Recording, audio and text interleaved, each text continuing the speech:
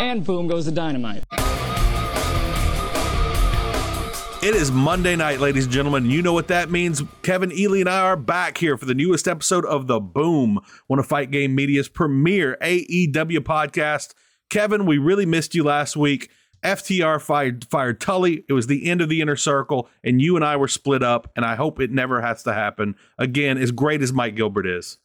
Mike's great, but that was the worst week of my life. Thank you for having me back. It really was like one of the most eventful dynamites in a really long time. and like you always have such sage wisdom when I feel like you're the oracle when it comes to these things. And so as we get going through this week's AEW, I'm probably going to be asking you your take on some of those many eventful things that happened last week. Yeah, that'll be fun. I'll try to remember from 2 weeks ago. That feels like a month ago by now. Well, what you know what? We'll get to it in a time. One of the things you wanted to bring up today, and it's a really interesting topic I'm excited about, is does AEW have too many stars? Yeah. And when we talk about top guys, like I would like to go through with you and see, like, who do you think are the top guys in AEW? I think Moxley has to be there. Yep. Chris Jericho has to be there. We've got to include the last two champions in Adam Page and Kenny Omega. Mm-hmm. Who else do we have? I mean, Adam Cole. Adam Cole, I think, is a top guy. Yeah, that's 5. Bryan Danielson. See. Bryan Danielson, definitely. CM Punk. CM Punk, absolutely. MJF.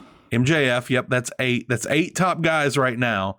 And we haven't even come close to getting to the TNT I'm just scrolling title down picture. the roster page. Now here's where it starts to get interesting for me. Mm-hmm. Keith Lee. See, he should be a top guy, I think. Right. But right now it feels like he's going to be slotted into that B tier in the TNT title picture, even though there are no secondary titles. And that's what it was watching Rampage actually that got me thinking that I wanted to talk about this week, because it was, we'll run down some other names here. Keith Lee. Yep. Let's see. Swerve. Yep. He's somebody who probably should be in that picture and maybe will be. I think Orange Cassidy's somebody you have to talk about because he has beaten. Yep. He's beaten Adam Cole. He's beaten Chris Jericho multiple times. He's main evented pay-per-views before. Yeah. I think he is on the cusp there. Malachi Black. Yeah. And Andrade both feel like they want them to be there. Miro. I think, yeah. But again, I think these guys are on the cusp and maybe and it's kind of feel like they can be moved in or out. Yeah. But Miro should be. Yeah, Miro could absolutely be up there. With our absolutes right now. Yeah. And feel free, anybody you say is an absolute, like, let's move them in. Okay. We're already at 8 for kind of one title. Right. Who else do we have? Because as much as Cody tried to will the TNT title into being the co-ace title. Yeah. It's the TV title. If Cody was still here, we need to talk about. He would be. I think he would be in that picture as a top guy. Yeah, I think you could easily make the case that there are 10 guys. Yeah, who are legit A-list stars. Maybe when you're talking like tippy top face of the company guys, you're talking about like 5 or 6. But literally maybe about 7 or 8 though, because I don't know who we take out of those 8 we just came up with. I don't know who you knock out of that. Maybe Adam Cole. Maybe. But so that's kind of what I'm getting at is you have all these great signings coming in. I mean, they're just assembling one of the best rosters there's ever been. Yeah. But the problem is there's only so much room at the table.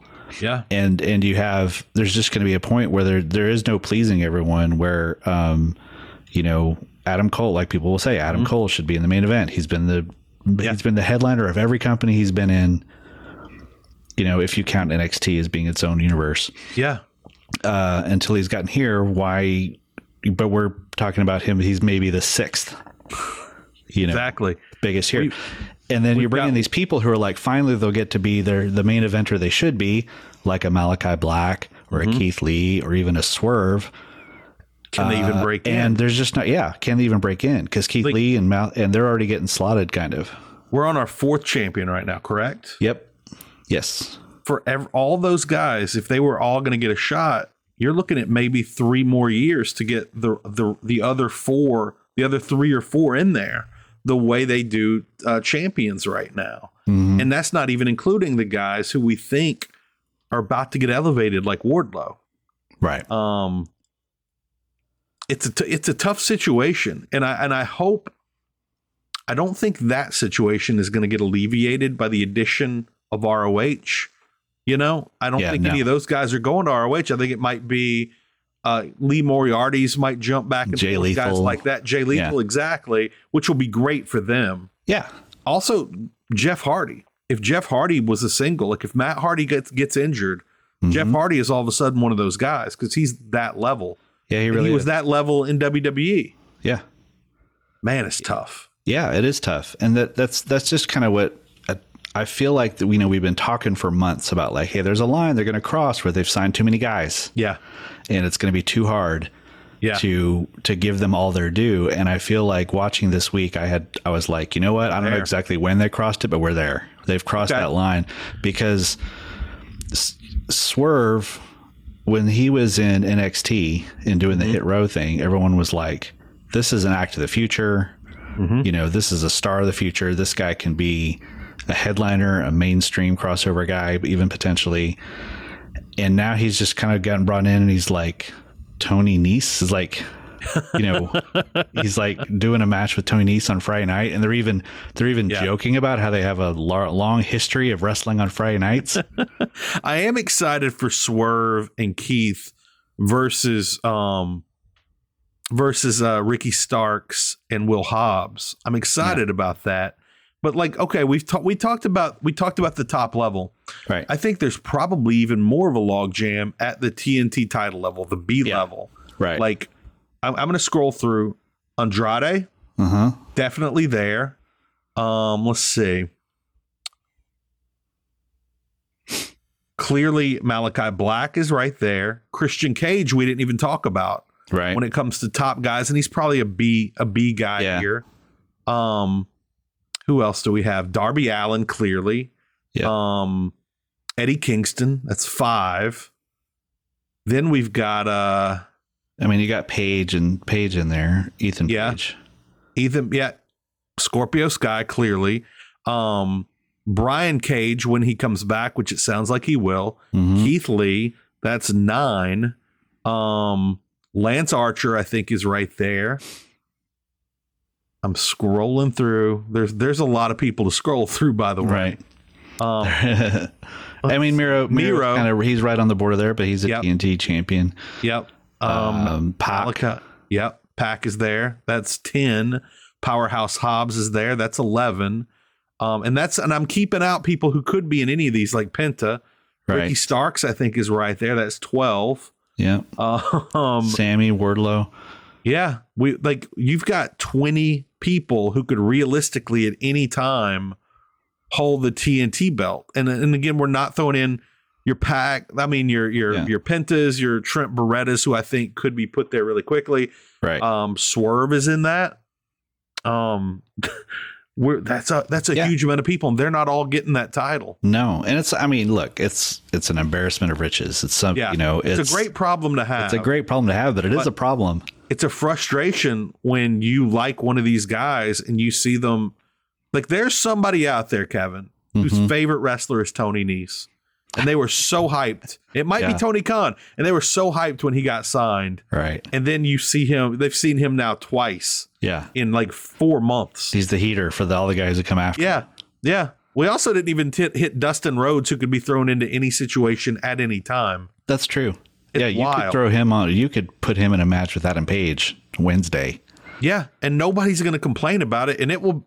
Now I really want to see this match. It will be a great. Well, someone will complain match. Because of the rankings or whatever, but but no one will complain about the match because it would be great. So, Kevin, I'm glad to have you back, and I'm really excited for some of the things we're working on. We're going to keep it secret at the moment, but we've got a March Patreon coming up pretty soon. Kevin and I are going to be putting it together here in the next week or two, and I hope you will check it out. For those that don't know, Fight Game Media is on Patreon. You get exclusive shows. Basically, every one of the podcasts that you get here on our free feed is going to have a free once a month show patreon.com/fightgamemedia. It's only $5 a month. You also get extended versions of Brace for Impact every week. You get the Tokyo Yoshi show, which is going to, I think, become more important as now AEW has a deal with DDT Wrestling, which also comes, like TJP comes along with it as well. That's going to be a show you're going to want to start tuning into, and you can only get it on the $5 Patreon. It's a way to support me, to support Kevin, to support everybody here at fightgamemedia.com. Kevin, before we move on, let's hit the rankings this week. Let's see where everybody was on Wednesday. I'll start off in the tag team division. All right. Coming in at number 5, we have FTR, Dax and Cash Wheeler. I'm glad to see them back in it. Like, I know something's coming soon. They fired Tully Blanchard. They fired him for a reason. Either something's coming up with Tully or something's about to change with them. I'm excited about it. Then we have number 4, the Acclaimed, Anthony Bowens, Max Caster. I've been loving everything they've done recently, whether it's singles matches or as a tag team. And we got some other interesting news coming up about them. Not so much news, but interesting anecdote. Number 3, Private Party. Number 2, the Ass Boys, the Gun Club, are way up there for some reason right now. Also coming out of nowhere, we didn't do this last week. It's Alex Reynolds, John Silver. I love that they're there. I don't know how they got there. I know they've got a big match coming up very soon. And then, of course, the world champions, Jungle Boy, Luchasaurus. Kevin, I don't think they're going to have these titles for a year. Who do you think, like right now, your best guess, gun to your head, who do you think is going to end up beating Jungle Boy and Luchasaurus? And is your answer Bryan Danielson and Jon Moxley? Oh, I would love that. That would be my favorite pick. If you had asked me maybe a month ago, my answer would have been the House of Black, but I just don't think it's going that way. Right. And I'm going to say Red Dragon is the most likely. Okay, that stands to reason. There's a lot of teams right there that I think are primed. Like, I would love to see Proud and Powerful, Red Dragon for sure. I think everybody wants FTR back in the mix, but then we've got Moxley and Danielson, full tag team division right now. We've got Sting and Darby Allin that appears like they're focusing on the tag team division right now. Yeah, there's a lot of great stuff happening at the moment in this tag division. One of my big wishes for the year, it was to see Sting and Darby Allin win the tag titles and have that be sort of the crowning achievement of Sting's victory lap. I would love that he's doing right now. Yeah, I would love it too. It's got to be the right team. Yeah, but that they beat. So there has to be something in between. You know who'd Jungle be a Boy good and team? Luchasaurus. Red Dragon would be a good team for They would be a good team for that. I mean, it wouldn't be terrible. There's a lot worse. And I could absolutely see Sting and Darby Allin beating Red Dragon. I could 100% see that. So my fantasy booking for all of 2022 for that would have been House of Black beating them, and then Sting and Darby Allin feuding with the House of Black. That would be great. And having it be like a pretty intense feud, where it's like, hey, Sting, this isn't about whether or not Sting wins. This is about whether or not Sting gets retired. Yeah. Yeah. And, I think that's a good move when Sting is getting ready to step away from the ring, whenever that is. Yeah. I don't know. Before we move to the women's division, before you pull that up, we've been getting a lot of trios matches, and they're calling them trios matches, and they're showing trios records. And one of the things Tony Khan had previously said is he wants to hold off trios till Kenny Omega is back. And Kenny just had a couple of those last surgeries he needed. Yeah. And so we might be starting to build up some records for maybe a trios tournament later this year, which that's really exciting. I'm super into that. I feel like we need a second belt for tag teams because there's so many, but it doesn't need to just be the US belt or the True TV belt. Like, it needs to be different. And I like that because there are so many right now. I like it too. I like belts that have different meanings. So, like the pure title in ROH or something like that. And so I think a trios title is the way to go. It gives to me, it also sort of helps solve the problem we were talking about earlier. Like right now, Moxley and Danielson are two people that are not in the main event picture and absolutely are main event players, but they're in a main event program without even any opponents yet. Yeah. Because they're just the most exciting act in the show right now as a tag team. They really are.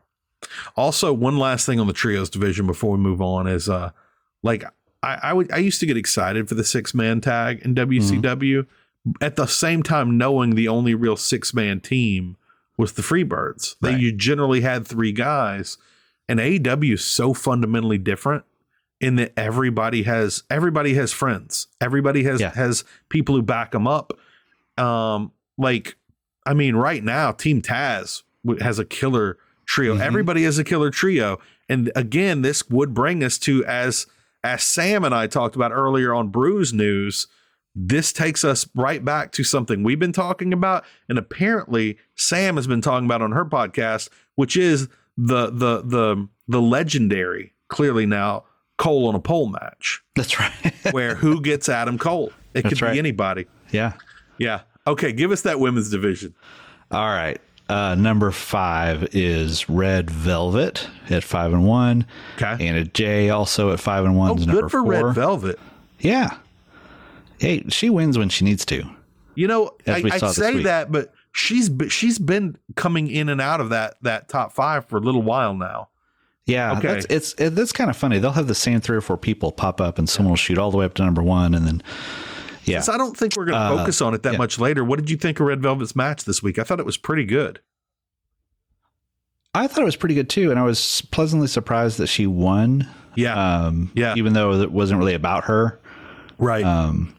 But yeah, we'll get into Statlander in a minute. Okay. It was just funny that she's not in the rankings because Layla is 7-1. And just because she just lost. Right. She just lost. Serena Deeb, number 2, as befitting of the best wrestler in the division, 6-0. And Thunder Rosa is 5-1 with now 6-1 worst record, and but still champion. Ranked number 1, I guess, because she already got 6-1 and the champion. I wonder. And at the time this came out, Britt and Jade were the title holders. So Britt Baker, Jade 7-0, Britt is 3-1.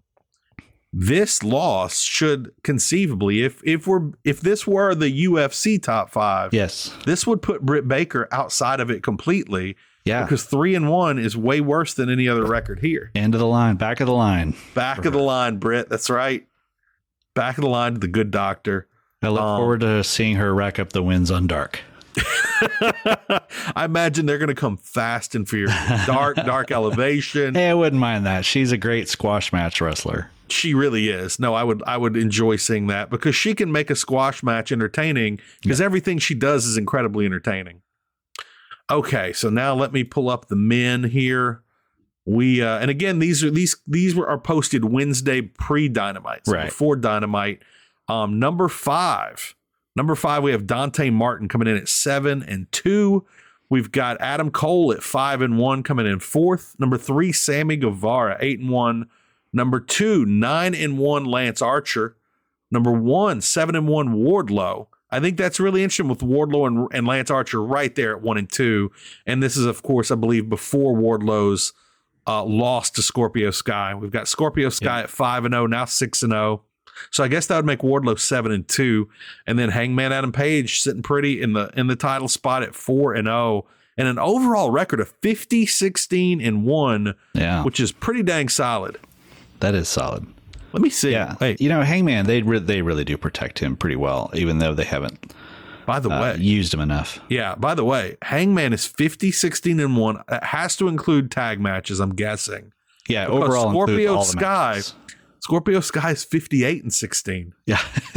Way better record than Hangman Adam Page. Yeah. And no draws. No, none. No draw. Scorpio Sky. That's exactly Scorpio right. Sky, the master of, I don't even know what to call him the master of. I mean, he has a 1 year, he's the 1 year plus greatest, undefeated streak. Yeah. The most successful mid-carder in history, I guess. Easily. Yeah. I think that's a podcast in and of itself. Most successful mid-carders in history.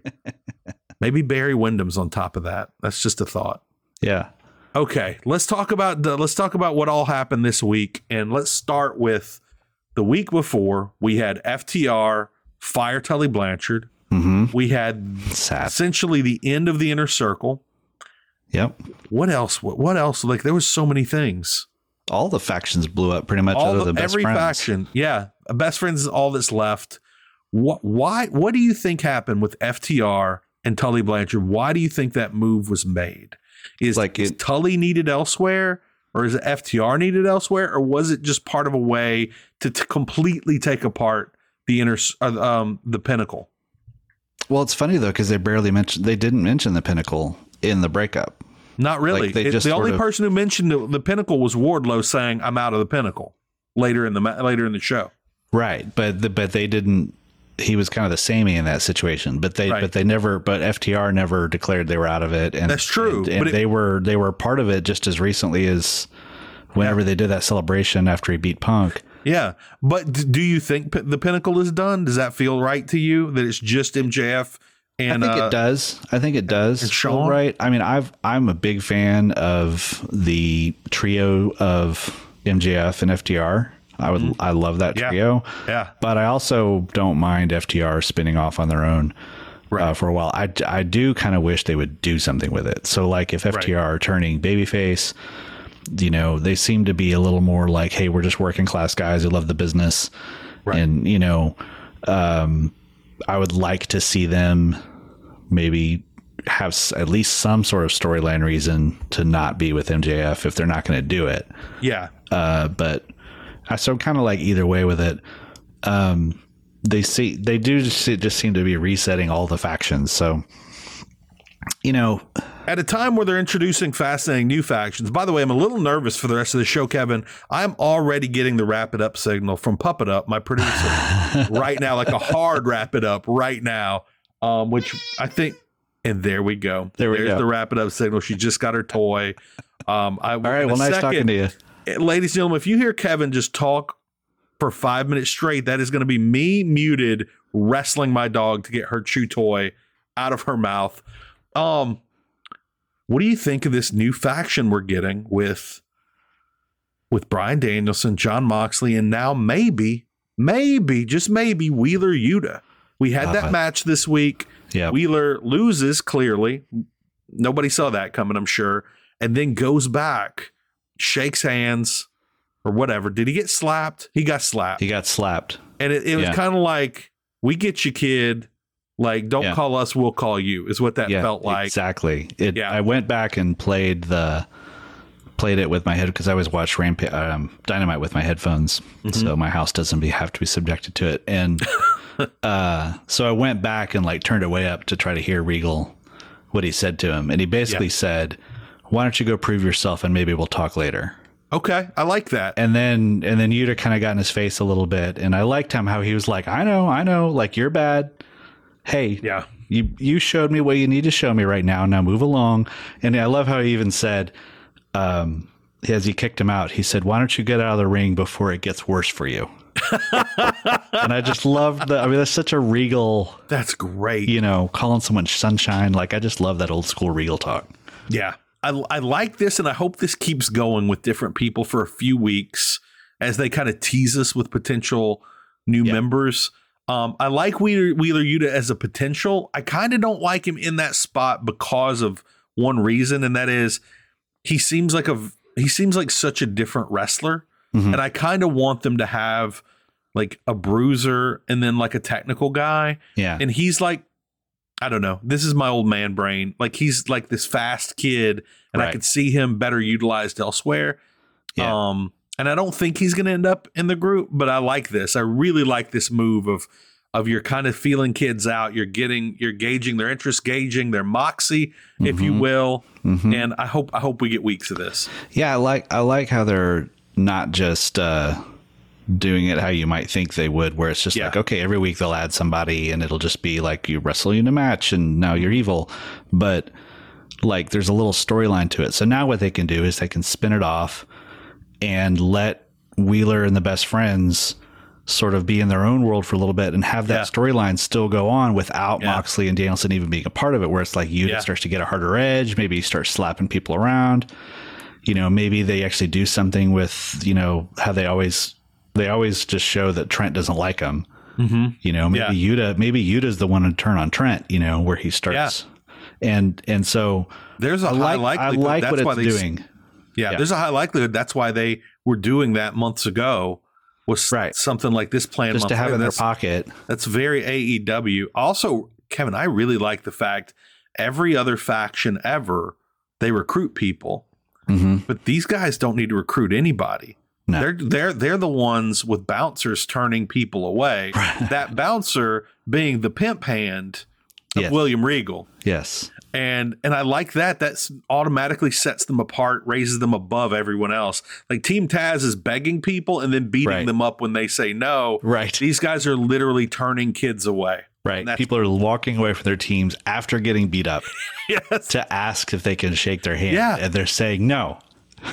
I don't remember that happening before in wrestling. I'm sure something like this has happened. Yeah, maybe. But I don't remember it. Maybe sounds like a Suzuki AWA kind something. Of thing, yeah. There you go. I just love the whole demeanor of it. I love Regal's just the evil look in his eye when he's in the ring, and how when he got up to Yuta, like Mox and Danielson just like immediately got on his shoulders, and like it was just 3-on-1 immediately, and they're just smiling at him, you know. They're just so mean. I just love everything about this. Okay, you have an angle that you want to talk about with the FTR interview. What's that? So there was a line, and a lot of people have been reading into it, and I'm not sure if I'm going to read the same thing into it, but a lot of people are wondering, there was a line about saying you could get the best manager in the world and you'd still be the second best team in AEW. And some people have talked about how FTR is such Bret Hart fans that maybe they're trying to recruit Bret to come in either as a short-term spot or maybe be their manager. Can you imagine? It would be cool. It would be cool. Bret would not be a great manager long term, but I see Bret for like a show. I'm thinking something again around the Owen Hart tournament. Like I think they're probably going to want more Harts involved. That's one of the main reasons I lend credence to that idea. And I don't think I would like it super long term. Bret seems to, and again, I'm not an authority on Bret Hart by any means, but he does seem to get a little prickly with people. And and I don't know how and he well seems that to would just last. be truly retired. He just seems to be someone who doesn't like I don't need to be in the business. I don't feel like he has a need to come back, but maybe to make this Owen thing bigger and this Hart deal a little bigger, maybe he would give him, a couple months, something like that. Yeah. And the Owen tournament's just a men's tournament, a women's tournament. There's not a tag. I don't think so. I don't think so. And also, again, I thought it was going to be a smaller guys tournament, but now that the more I look, I don't see that anywhere. I thought it was going to be like a light heavyweight, a featherweight, whatever you want to call it. I guess we'll find out soon. Yeah. I guess we'll find out. Yeah. Okay. We had a TNT Championship match. What did you think of the match overall? I did not enjoy it. Really? I mean, it was okay. Okay. I say that because I like getting different takes. Like, it's not that I loved the match, so I'm like, really? I enjoyed the match, but I wasn't like calling my mom to tell her about it, Right. I just don't buy Scorpio Sky as the champ. And here's the thing. I wrote this in the Facebook group. It was like, I'm simultaneously not into him as champ and don't buy him as champ, and also glad that they're doing something. Like, I'm glad he's getting the shot. So I'm kind of glad that he won in a way, even though I don't really want him to be the champion. If he is the champion, I'm glad he didn't lose it in 1 week.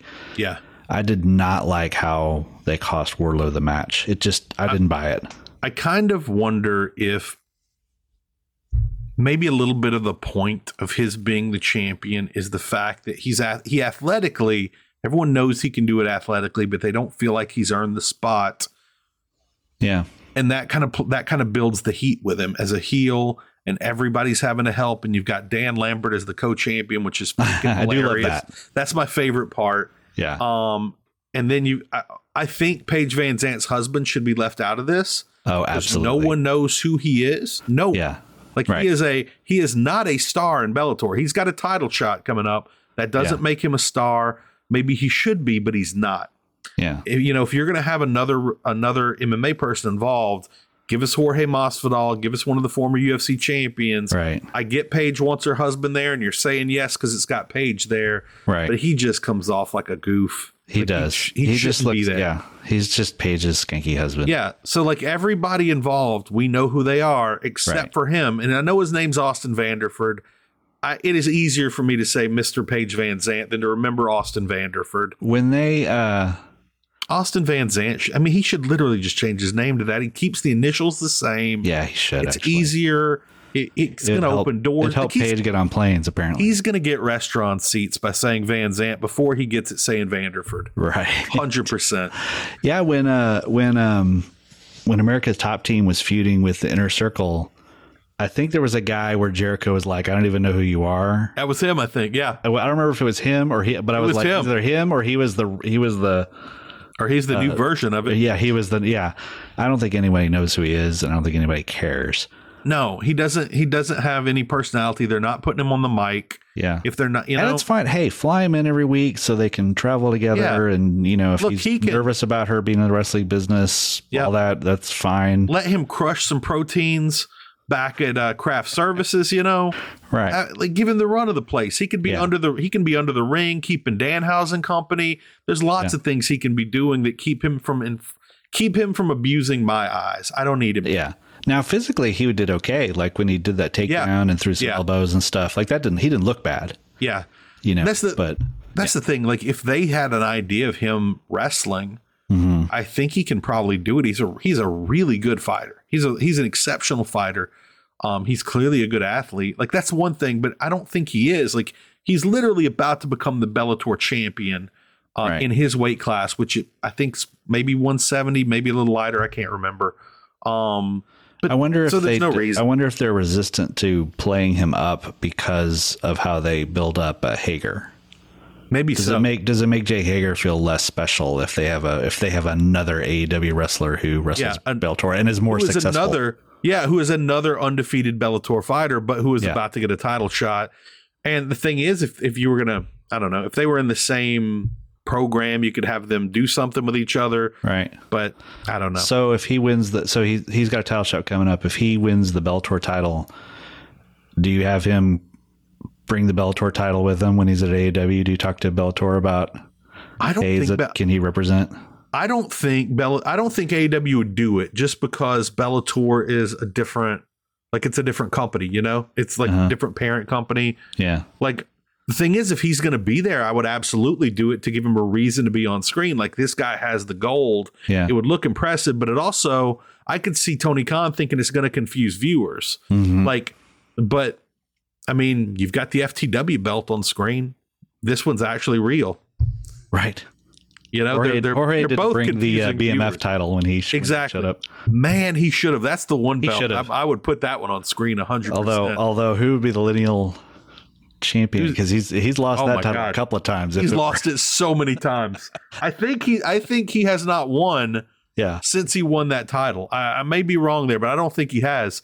Figuring out that lineal champion would take a hot minute. Okay, let's see. So MJF got involved. That's what I was thinking was going to happen. MJF was going to prevent him from getting the win, and he did, along with Shawn Spears. And now this is they're clearly going to verge Wardlow out of the title picture and on to a feud with MJF, which I think Wardlow has to win that, right? Ultimately, yeah. But that could take with MJF, that could take 6 months. He might have the 19 challenges of Maxwell J. Friedman now. Exactly. You've got to beat. That got old. That got real old for me. And I thought they kind of did the challenges like out of order a little bit. The last time they did it with CM Punk. They should do like a Samson and Delilah kind of thing with Wardlow, where like they cut his hair and he loses like confidence.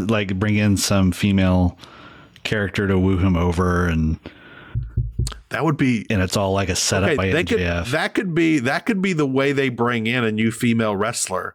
I could absolutely see that just to woo Wardlow, she breaks off on her own. Yeah. So one of the things I was thinking about is, like, we now know Cody. It is at least announced Cody Rhodes is signed with WWE. Seems like that's the real deal. My days of being an active online conspiracy theorist are now dead. They've all been crushed. I was hoping to have my weekly conspiracy theory corner here, but I don't have a good one ready to go. We'll find as soon as I do, we'll bring this back. If anybody can do it, Kevin, I believe I'm the guy that can. Well, you could jump on the Cody is a mole. There we go. Theory. Is that real? No, I don't know. I just made it up, but I'm sure there's somebody. There's got to be somebody. There's somebody. Well, I'll find them. I'll find them for next week. Maybe that can be the weekly conspiracy corner. It doesn't have to be mine. Right. We just find the best one on Twitter that week because there's always going to be one. Yeah. So basically what I was getting at was Cody and Sammy were going back and forth with the title. Right. And then we had Paige Van Zant was coming in and getting involved with Cody's woman. And it feels like Cody was going to end up being the guy to drop the title to Scorpio Sky and not Sammy Guevara. And I wonder once they realized Cody was leaving, how, like, was that just real quick? Like, we're going to have him drop it in this ladder match? Or I wonder if they rewrote a larger program and then had to work in how to get Ty Conti into it. With Paige Van Zant, which I think is a big step up, specifically because of Ty Conti's like background in judo and jiu-jitsu, and Paige Van Zant is an MMA fighter. I think it was a great move. They handled it well, but I wonder how much they had to change when they realized Cody isn't re-signing. When to have him on TV for the better part of 2 months without a contract, they had to be pretty sure we're going to get there. Like, we're 100% going to get there. We're just not there yet. Yeah, it seemed like, if I remember correctly, I want to say that Brandy's angle with Dan Lambert and Paige Van Zant was after Cody dropped the title. I think you're right. I think it may have only been a week, but I want to say it was after. So my theory would be, I imagine, and again, it's just speculation, that they took the title off of Cody just because there was a certain point where I think Tony probably realized, it's probably not good to keep a title on a person you're negotiating with. Yeah. And so they kind of like agreed. And, Cody was a total pro, cut a great promo, even though it was very inside and was really a promo to Tony Khan more than anybody else. Yeah. In hindsight. But did a great job of giving up that title. And then I figured it was like, a great match. Now you're going to, incredible match. One of the best I've ever had. And was pretty much like, okay, that's the best period I can put on the end of that sentence. And I'm going to be off TV until we've worked this out. And I think they probably figured that. But then in good faith, they kept going with the Brandy stuff. Yeah. So I think until it was officially over. And I would also speculate that Brandy segment had a little bit to do with nobody not going well, because nobody wanted her there. Nobody wanted her there. No. And God love you, Brandy, but nobody wanted you there. Yeah, it's just not Kevin, her place. I think everybody listening is going to be like, Jesus Christ, Peppermint Fatty's a dumbass. But it only just hit me while you were talking that Cody Rhodes' last match in AEW was putting over the guy that he beat in his first match in AEW. First match. It only just Dynamite. Hit me. Yeah. Only just hit. Poetic. I bet it is. It's really well done. I don't think they knew that was his last match, but if that's going to be it, that was the way to do it. I think he thought if this is my last match here, then I'm going to make it a good one. And that's one of the things I like about Cody. Yeah, I like that too. Hey, no complaints. He as far as being an on-screen character, how he carried himself during that situation, he did all the right things, the things you would want someone to do. To me, he built stars the whole time, like you would want an EVP to do. He had a failed attempt at ending racism forever, as all of us have had. We've all tried. Nobody succeeded yet. He gave it a shot and he failed. I think everybody loved having a Rhodes as part of this new company. Absolutely. And it's a shame that he's gone. And I want him to be crazy successful in WWE. I want him to have all the titles. I don't think he will, though, because like I was wanting to tell Garrett earlier on Brews News, I do think WWE is paying him a lot of money. I do think they plan to have him on top to earn that money. But I do also think that their leader is a 150-year-old sociopath lunatic who is going to do whatever the hell he wants at a moment's notice. And we might get Stardust in 2 weeks. We might. I hope not. My current prediction for that is that you will actually see Seth Rollins dressed as Stardust to taunt him. Will anyone come out in polka dots? That's my question. Ooh. Yes. So also, like, I know Seth Rollins is a top guy, but I watched Raw last week because Cody Rhodes was possibly going to show up. Mm-hmm. And what I saw was a very sad man who couldn't get a match on Raw, so tried to win a battle to get a podcast slot, an interview slot, on Mania, and couldn't do that. He can't even get onto a talk show on Raw. And I'm like, man, if Cody can't beat this poor sap, I mean, it's not like it's a one-night Raw. We got 2 nights. We got, like, what is that, 18 hours I keep saying Raw, of WrestleMania? Yeah. Like 18 hours. They can't fit this guy in? Like, come on. That's who they're giving Cody? I know. He needs to crush this man. He needs to crush him. You know what I would like, and I don't think it's going to happen, and I know this is an AEW podcast, but Cody is a big part of AEW, so I'm going to talk about it. Yeah. I wish he would come in, and Vince would bring him in and take him under his wing, and kind of like, you're my replacement for Triple H. Yeah. And I wish you'd be like, you and my son-in-law went to head, and boy, kid, like kind of tap him on the jaw with his fist. You sure proved yourself. Yeah. And he became Vince McMahon's guy for as long as that would last. I would love that. That would be amazing. And if only... I don't think Vince would ever admit that he lost anything to Cody Rhodes. No, never at all. But hey, you gave it a good shot, kid. Exactly. Like, you got spunk. And now you're back home with the big boys. Just totally Lou Grantham. Just, you got spunk. You got spunk, kid. Exactly. My God, I love a man that knows his Mary Tyler Moore, Kevin. Yeah. Phenomenal. Okay, the Jericho Appreciation Society. It is not, in fact, Inner Circle 2.0. Oh, which is a real shame. Yeah. And I wonder, there were 2 things. I think Paul Fontaine brought up one of these on Brews News, not both. NXT is NXT 2.0. Yep. And I wonder if part of that is why they not only changed the name 2.0, but also there was a bit on BTE that I'm going to go ahead and say right now, like, this is the one part of BTE that I'm going to mention during the Should Have Been on Dynamite, which is the Young Bucks are talking to 2.0. Mm-hmm. And they're like, Matt, Jeff, blah, blah, blah.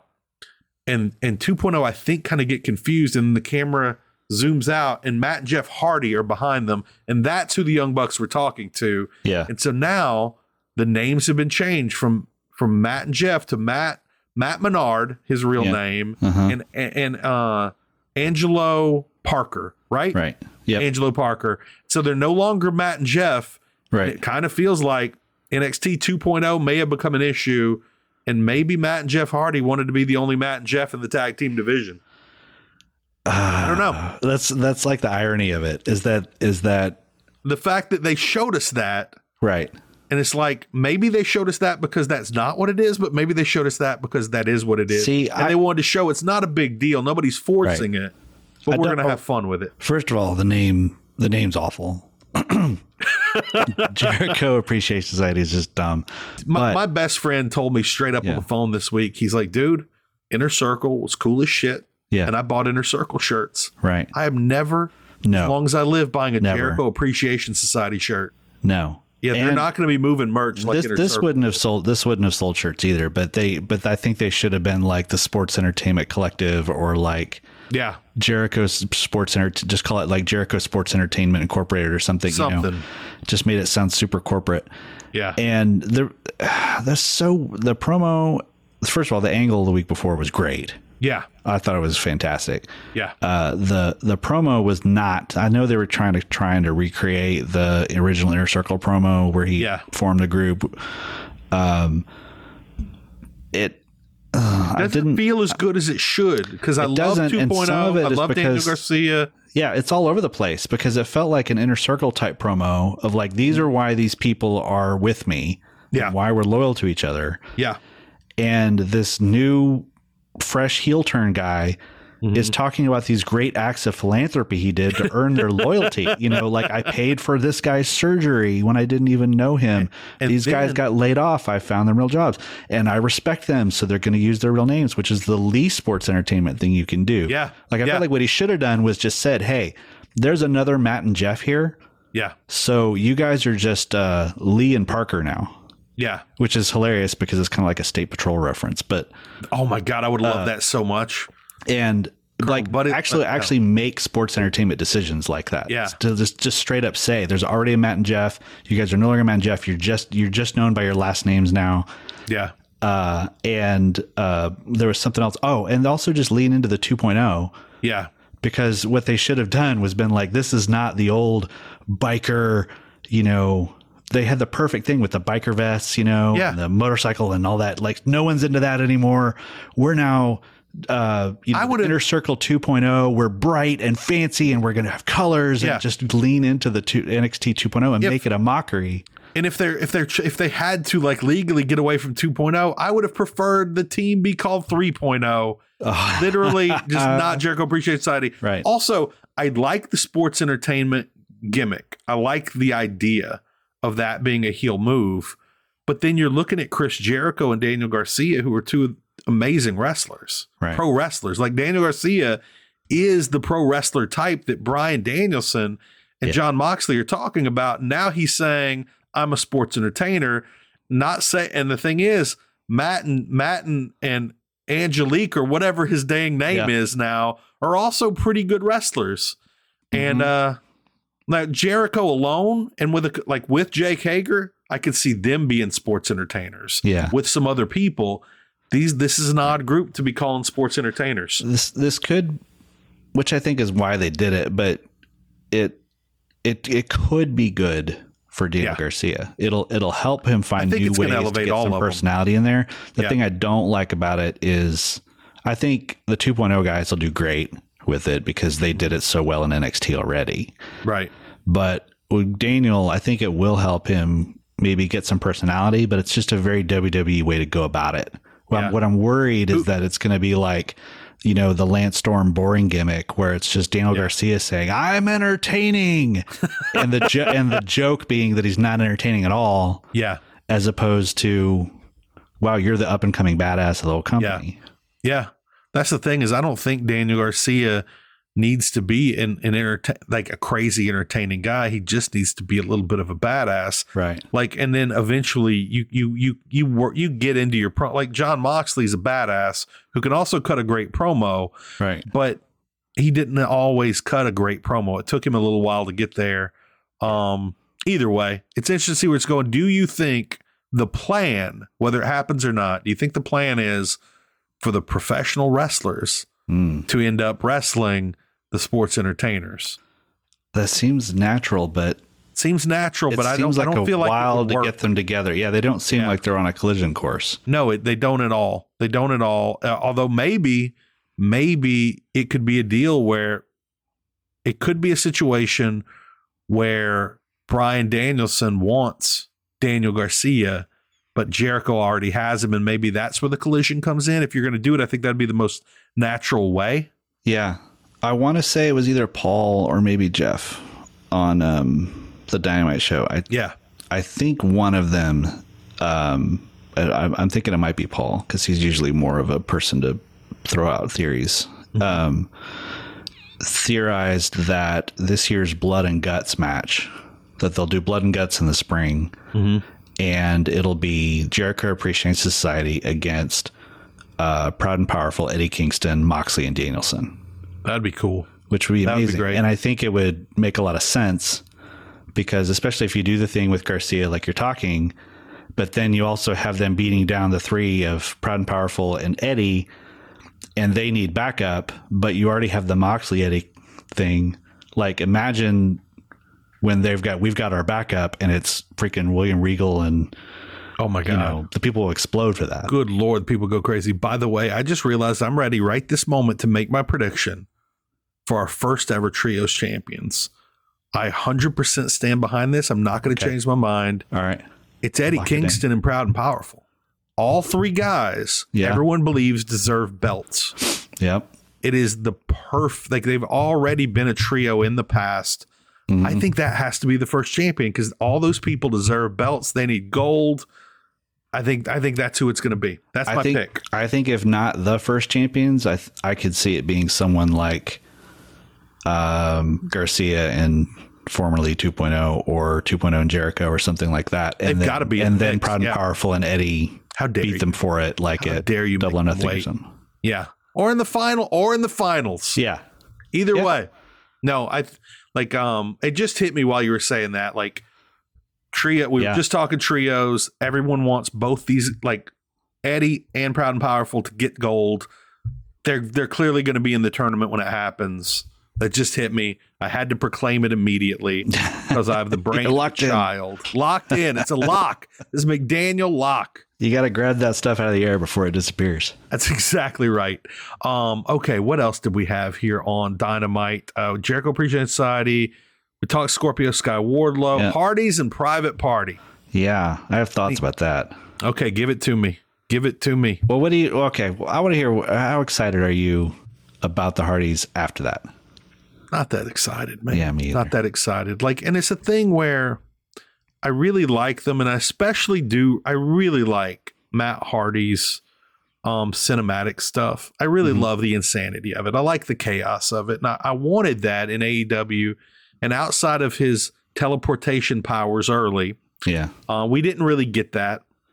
And Jeff Hardy's great as well. He's a big name, but it's like Jeff Hardy's kind of missing moves. Matt Hardy, it's really hard to watch him walk. Like, it's painful to watch him walk. I've had knee issues in the past, and I know a knee issue when I see it. It hurts that man to bend his knees terribly. Yeah. I won't just let him wrestle everybody really quick and then get him out. That's exactly how I feel. Let Matt be a manager, maybe have Jeff be a single for a while. Yeah.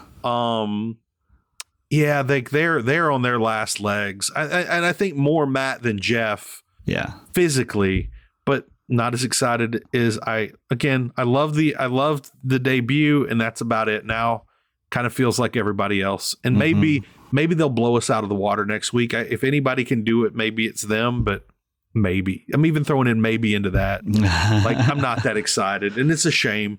Yeah, it's a shame. I mean, like you said, those guys have such a history. You wish them well and everything they do and everything, but there were two things I thought. It was really cool to see Jeff Hardy interacting with Darby Allin, because Darby Allin is kind of like the spiritual son of Jeff Hardy. He's pretty much the Jeff Hardy of this generation. Yep. But also the Hardys just do not fit in as a team. They just look weird. They look weird in that smaller AEW ring. Yep. Their style. It feels like an old, slower WWE act in with this next generation, and they can't quite compete. And Private Party isn't the best of their style that we're going to see.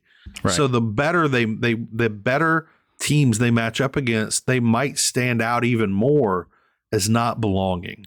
Yeah, I wrote down that Jeff Hardy is moving at about half AEW speed, and Matt Hardy is moving at half of that. Yeah, the nostalgia wore off quick. Yeah, Jeff would do. I was hoping they could use Jeff to hide Matt a little, but Jeff isn't as fast as I thought he was right now. And I think that's only going to be exacerbated in the tag team division, because all the tag teams, even the non-fast ones, are way faster than these guys. Right. And maybe they might want to move away from this and get Jeff into singles where you could match him up with, I don't know, Keith Lee, like whoever, just other guys who aren't crazy fast. Yeah. And the style lends itself to a lot of tandem offense, which they were the kings of back in the day. But now it's like, it's like going to see this week in my hometown, I almost bought tickets to see Journey and Toto. It's like going to see them in their 60s or 70s. Journey has that new younger singer who's young, like he's like in his 40s, but but he can still wail, right? So that guy's he's like the Darby Allin, like carrying the act. Yeah. And you're like, wow, those guys can still play, but it's like, I don't really want to see Toto not be able to hit the high notes anymore, and that's how I feel about them. Is I don't want to see them be shadows of themselves dressed up in the old outfits, and all that. And the other thing is, I hate the fact that they just blew through the Private Party match right out of the gate, because it's like Matt Hardy's been with Private Party for over a year, right? The storyline is Matt Hardy making Private Party a better team. Yeah. But they didn't get a chance to show. And they are a better team now. They really are a better team. But and I'm not saying they should be like world beaters or anything, or even beat the Hardys, but like put it off a little bit to where it's like a big deal that, you know, you should be like, Private Party should be like, you taught us everything. And Matt's like, I taught you everything you know, but I didn't teach you everything I know. You know, like, yeah.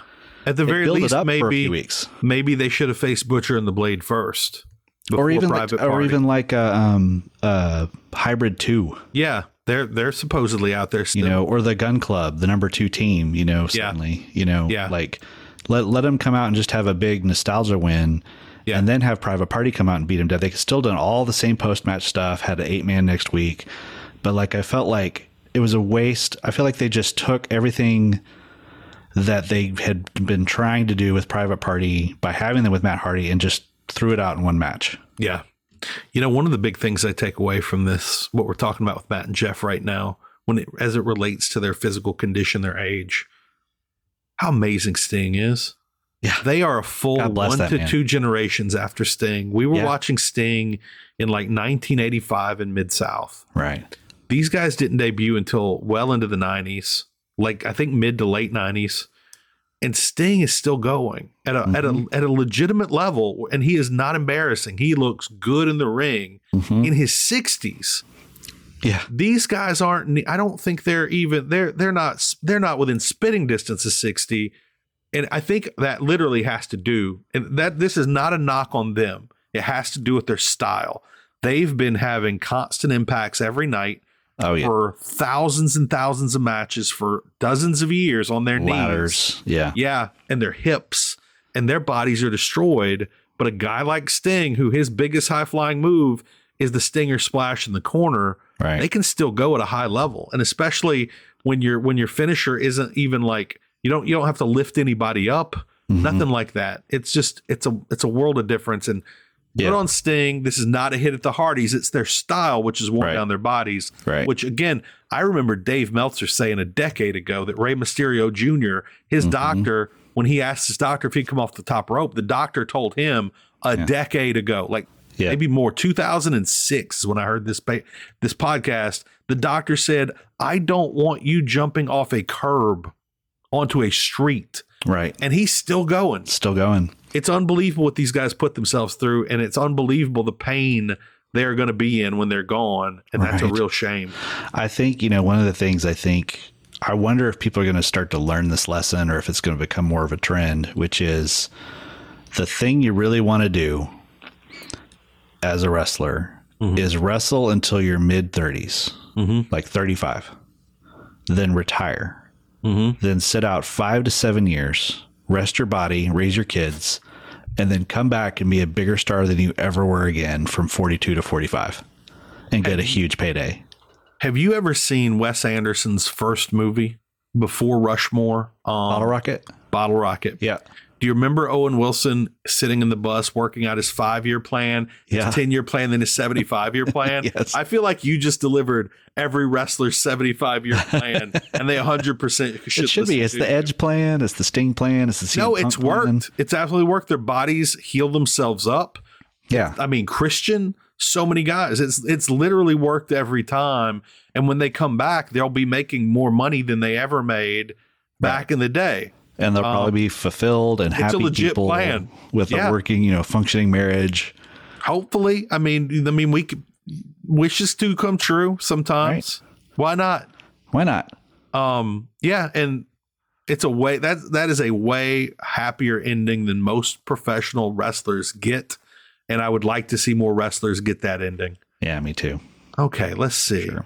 Yeah, I think you were asking the question, does this downplay Private Party? I feel like it kind of does, and I feel bad because they have come as far as any other tag team, any other young tag team. They're really good right now, but I think the whole existence of the HFO kind of, it made them not feel important to me, and kind of like the Bunny was saying, the Thunder Rosa and Danhausen, which is what we do is always lose. We always show up and we always lose.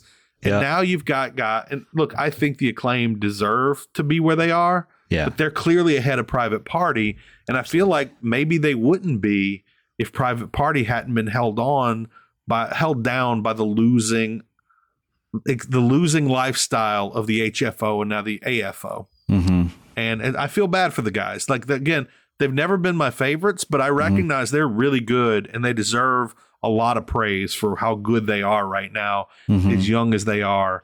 And now they probably have legit worries that now that Top Flight is back together and Dante's got a rocket ship strapped to his back, maybe they get left behind by Top Flight as well. Yeah, I don't know. Back in the day, a year or two ago, we thought, a lot of people thought Private Party and Top Flight would be like the Rock and Roll Express and Midnight Express, just career rivals having amazing matches every time they face off. Yeah. And now Private Party, again, they're better, but they don't feel like they've moved forward that much. Right. What did you think having the Butcher back? I really like the Butcher. I love the Butcher. He's looking great. Yeah. I would not hate it, Kevin. I'm not saying they should do this. I wouldn't hate it if the Blade needed, to get his knee cleaned up or something. Yeah. If the Butcher just became like a Stan Hansen type, just coming in and destroying people. Like, he has the look, he has the size, he has the skill. I'd love to see him used in a way like that. The people love him. If he started doing that, people would get behind it fast. Yeah. Imagine if you did the full gimmick. You remember in WCW, Stan Hansen would come in, wrestle top guys, and get himself disqualified while murdering them. So it's not like he'd be raising Wouldn't even take off his chaps. Rankings. Yeah, and he'd be crushing them with the cowbell. But you knew this is the most dangerous guy here. Right. Even though he wasn't building up this killer record, everyone was terrified to see him go against their favorite like Sting. Yeah. And he looks like a dangerous guy. And that's something I don't think we get that much in modern day pro wrestling. There aren't that many guys who just looking at them, they feel dangerous. And I would like to either see the tag team become a more dangerous tag team or see him do that on his own again. Don't leave the Blade behind, but if he needed to get his knee scoped, like, give the Butcher a little run. The Blade, I think would be a lot really of fun. good. I think he gets a short shift sometimes because he's a little bit of that Johnny Gargano kind of guy where he's just like a solid, good-looking wrestler. There was a time when I confused him with Evil Uno's tag team partner. Often. Oh, yeah, that's easy to do, actually. Like, it was really easy to do. But Butcher, like one of the things when I see Buddy Matthews in the House of Black, I'm like, not enough tattoos. They need to swap him with the Butcher. Exactly. Oh, my God. That would be great. Or at least give the man temporary tattoos. Like, that clearly does not fit. You have to spend like 4 hours in makeup every day getting it up. Yeah. Which, by the way, you know what? I keep. No, we're going to talk about this when we get to Should Have Been on Dynamite. Nope. Okay. I'm not going to. All right. Okay. So Rampage. No, we've got the women's title match. Oh, yeah. Thunder Rosa, Britt Baker. I listened to Dave Meltzer talk about this with Brian Alvarez. And one of the things Dave kept saying that made me grin was, like, Brian was talking about it being a good match. And Dave's like, it was a really well planned out match. Yeah. And Kevin, one of the things we talk about is people sometimes going backwards in AEW. And I don't like saying what I'm about to say. Did you notice Thunder Rosa's punches were garbage throughout this match? They looked terrible. Was this just me, or did you see that? No, she's been regressing. And she is the most active wrestler on this roster. She wrestles every week in Texas. She gets lots of reps. She's training people. And I think she's regressing faster than anyone in this company. It's weird. It's really strange. I wonder if it's because people treat her like she is the ring general veteran. And maybe she's kind of listening to it and not working as hard. Well, or she's just not as advanced as people give her credit for. Yeah. I don't know. Maybe we all saw her when she was literally in her best 3 or 4 month period ever. Yeah. And now she's maybe moved back to what her norm was, maybe. Right. I don't know what it is, but I think there's a little bit of, I know it is. And there's a little bit of it that's, it's taken some wind out of her sails in the run for the title. It doesn't feel like as big a victory to me, because I think it should have happened. If it would have happened back when she beat Britt Baker in the No Rules match, if she would have won the title then, I would have been on top. I would have been over the moon. Like, absolutely deserved it. Now it doesn't really feel like it was her time. It feels like it was her time, and now she's regressed and it's not anymore. And they're just late to the party. In a way, I mean, I think in general, I think you're spot on. I will say that night felt like her night. Okay. Like the crowd was amazing. The crowd was the way they picked the right night to do it, because the where they did it, the way they presented her with the mariachi band before, the full face makeup, her outfit that was a callback to the outfit she wore in the Lights Out match. I think I said, like, on Twitter, like, her makeup was phenomenal. My favorite makeup I think I've ever seen her in. Yeah, and the way that even the way they announced her to the ring, how they said from the graveyards of Tijuana by way of San Antonio, Texas, and she stopped on the ramp to soak that in. Yeah. Like, that is one of those things. Choked up? You were getting choked up. I got a little emotional watching it. Absolutely. I love that. That kind of stuff just gets me, Yeah. And again, I rewatched it. I rewatched it tonight, just the entrance, and on her YouTube. I love it when people get moments like that. I haven't finished the video you sent to me, but it feels like the entire week leading up to her winning the championship. Yeah. Like the video on her vlog, which is really, again, she needs a better editor. Yeah. And probably, I don't want to get too deep into this, but probably an editor whose first language is English, because on the episodes where they put in a lot of text, it is not good spelling. It's a slog. It is a slog to get through. Sometimes it's just the complete wrong word. Either way, I think her whole team seems really cool, like really fun people. I don't want to bury anybody. Yeah. But I've watched, it's like 35 minutes long. I think I'm 27 minutes in, and I've enjoyed every part of it. And again, if it's edited a little better, I think it's more compelling and quicker. But I like everything I've seen. I like seeing her travel issues. I love seeing her standing at a rest stop in front of the Texas map and laying out, like, this is where I'm from. This is where I'm going. I love this area here. Showing like the beach. I love that. You're getting to know this woman who's the new champion.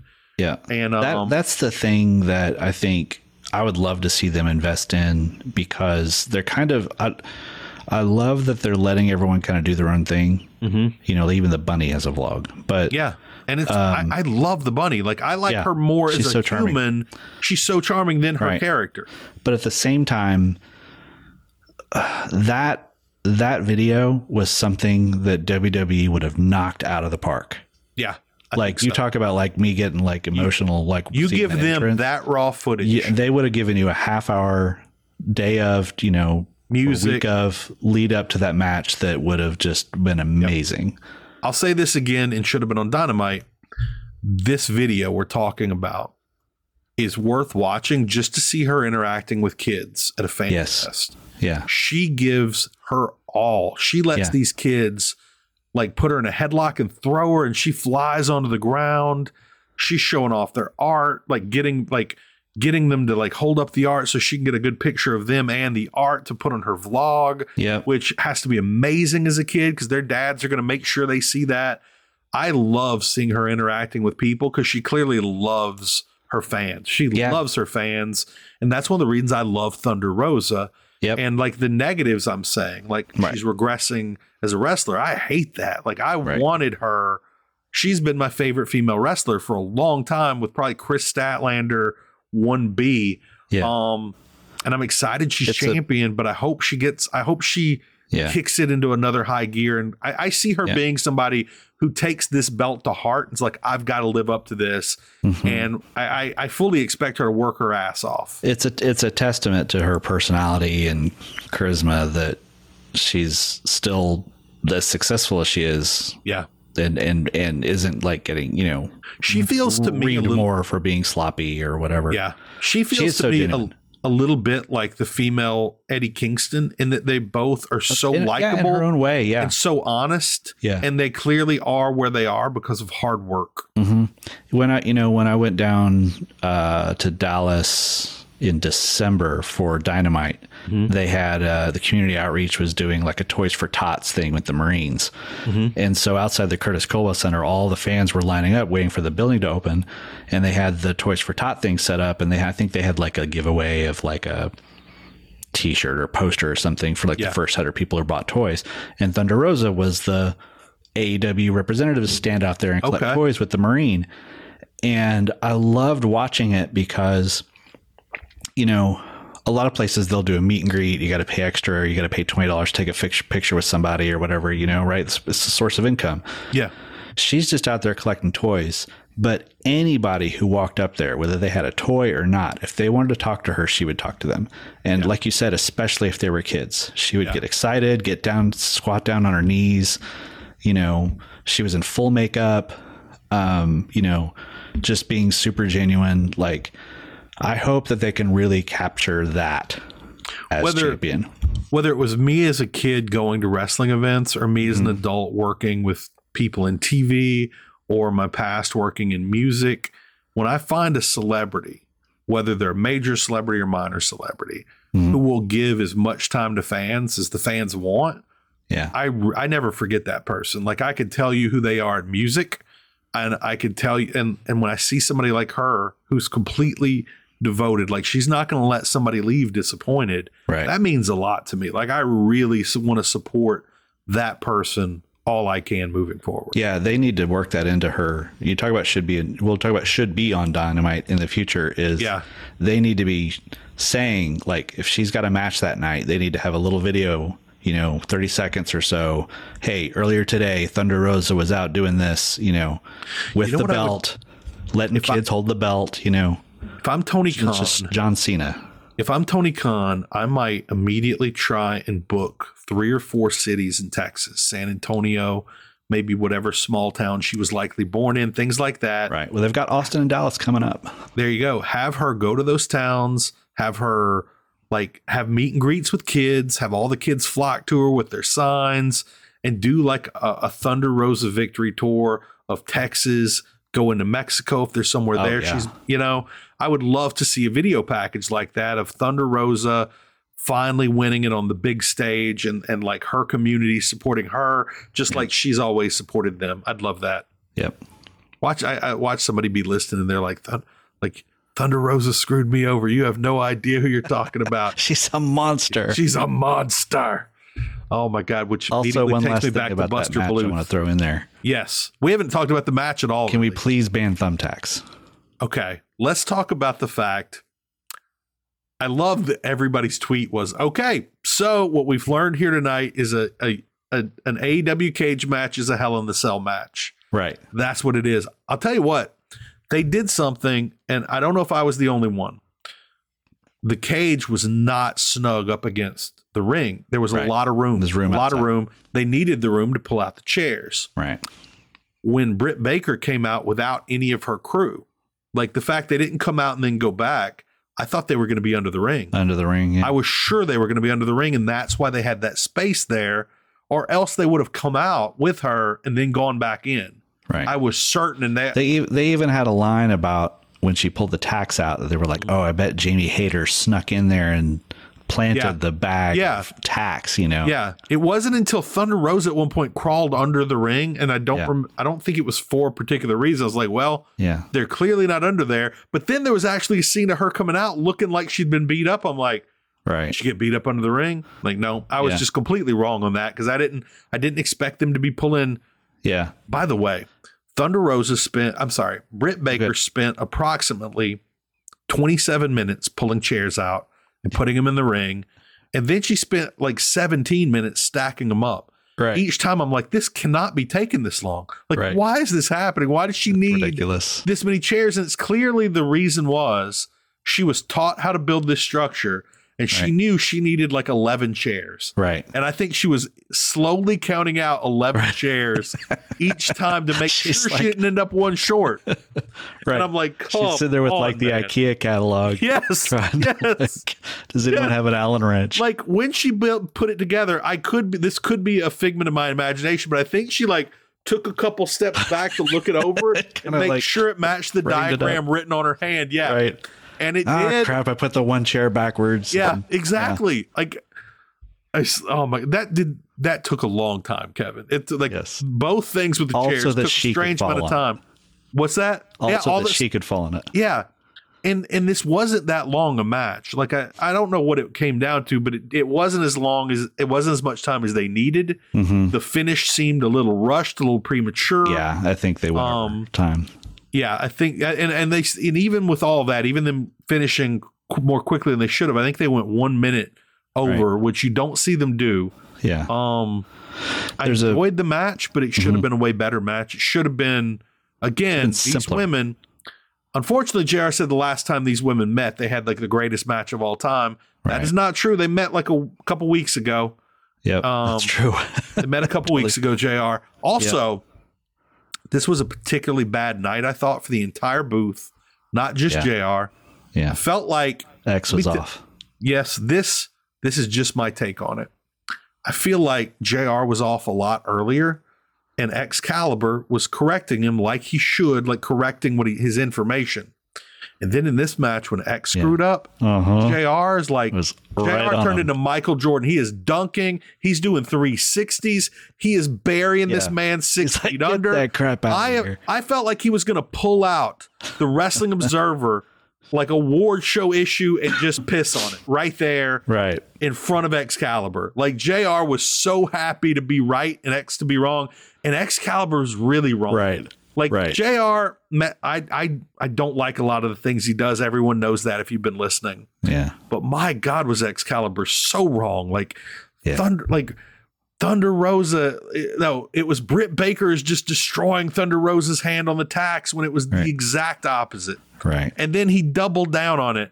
And I'm just like, what is happening here? Yeah. What like are we back on Long Island? Is everything backwards just all of a sudden? It was weird, man. It was weird. Maybe JR slipped Excalibur and Mickey to show him who's the real lead announcer. He did. The awards be damned. Congratulations on your announcer of the year award. Call me when you've won 10 of them. Yep. Then he just looks down his pants and like, should have worn dark pants like me. I thought you should be listening to my podcast. Yep. For anybody doesn't know, JR sauce it. Yeah. For anybody doesn't know, JR talks about how frequently they have to urinate on themselves in the booth. And that's why you always wear dark pants on his Conrad Thompson podcast. That's a not good. Yeah. Not information we needed to be privy to. Whatever you need to tell yourself, JR. Exactly. That's what you got to tell the ladies. Okay. So that was Dynamite. It was overall, did you think it was a thumbs up show or kind of more in the middle? I don't think it was a thumbs up show. I thought it was a great follow up to, a really exciting reset show. Yeah, I think so. Yeah. Let's see. Rampage. I really like Rampage these days. And they seem to have kind of Rampage specific stars who probably should be on Dynamite. Hook is a Rampage guy, even though he hasn't been doing much lately other than eating hot chips. Swerve Scott, now a Rampage guy. Yeah, Keith Lee, a Rampage guy. Keith Lee's a Rampage guy, and I love all three of those dudes. Like, I love them. Something, by the way, that I picked up on Twitter this week, Kevin and I have talked before about never see Rampage's DVR numbers, and I always assumed they were high because I assume people did like me and record Rampage and watch it later because everybody's doing things on Friday night. And I found out that is true. Dave Meltzer basically said he said Rampage has some of the biggest DVR numbers on Friday night. And that after the DVR numbers come in, they finish between second and fourth on the night every week. And that's real strong. Like I was assuming they had a couple of 100,000 people DVRing, and I think it sounds like that's right. And so I'm glad to know that Tony Khan's not putting these guys who I want to be their next big stars on a show nobody's watching. People are watching it. They just don't get reported in the Friday like fast national numbers. So that I was happy to hear that. This was a good show though. We had Darby Allin versus the Butcher, really fun match that I caused us to talk about during Dynamite because I'm a dumbass. Scorpio Sky, Paige Van Zandt promo, Red Velvet Layla Hirsch we touched on. What do you think of Chris Statlander's new look? Her lack of color, all that. I hope that, I like the change. I hope that the lack of color does not result in a lack of color in her personality. I've always liked the color on her face. Yeah. I like the toned down outfit. Even though I liked her old outfit, I just didn't want her to be announced as being an alien. That's all. Right. That's the only thing I want to change. I don't even mind the boops. The boops are cute. That's fine. I don't mind them unless it's an alien boop power. Right. Don't need alien powers here.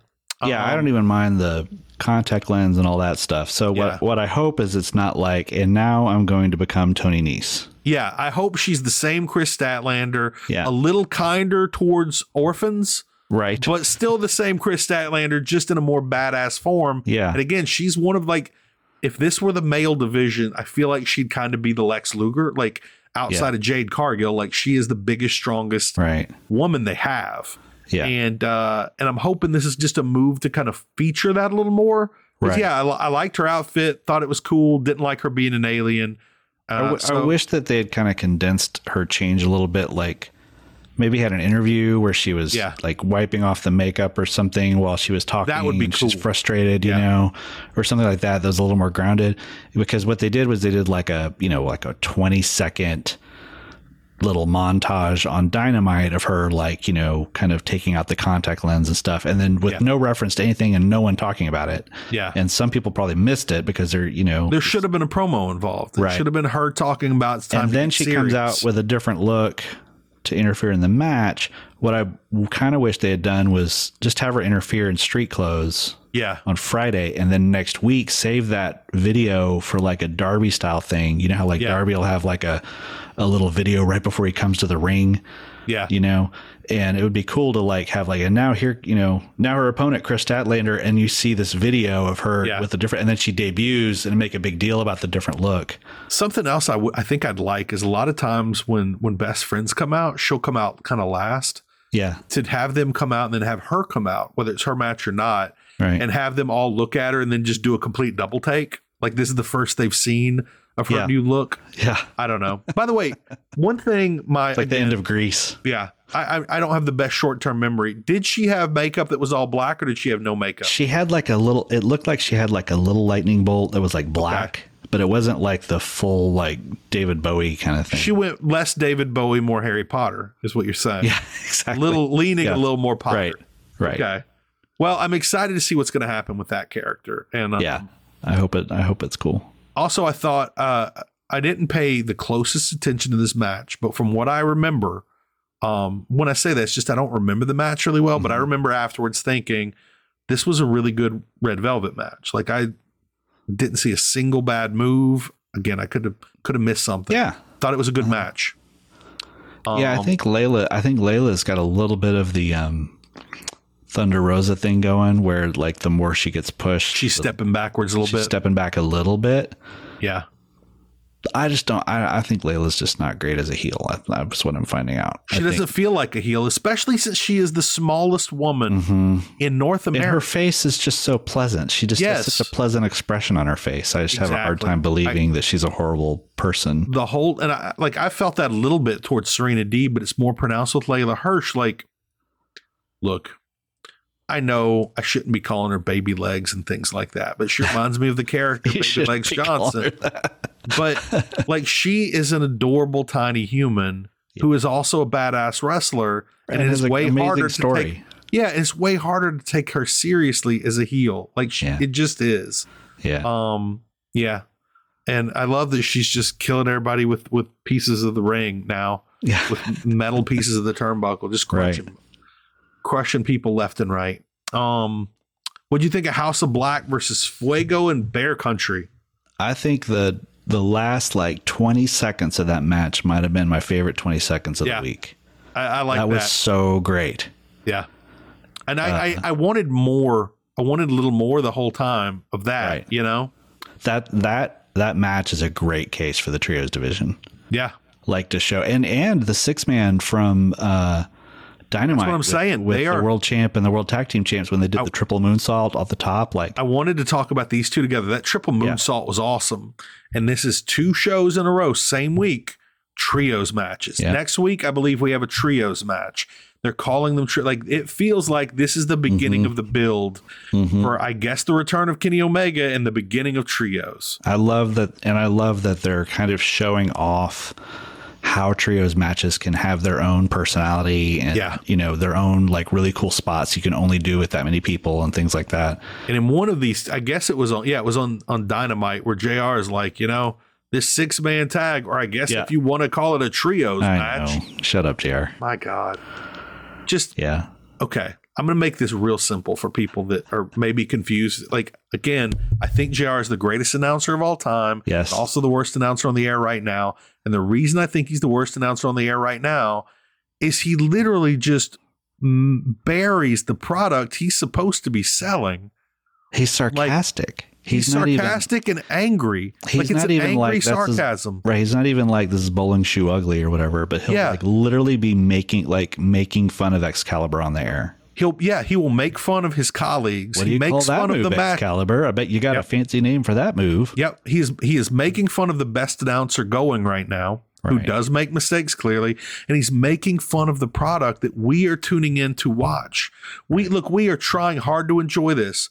We are trying to overlook Alex Abrahantes right now, and JR is just killing us, man.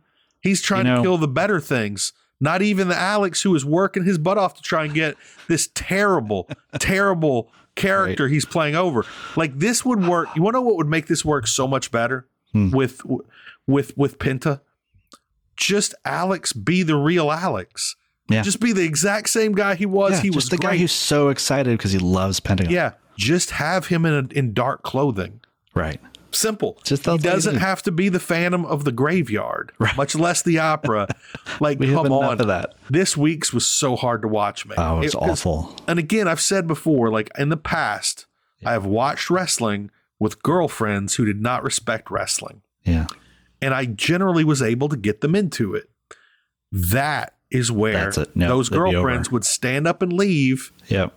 And I'd have to and maybe leave the relationship at that moment. Maybe not just the couch. Right. They lose respect for you.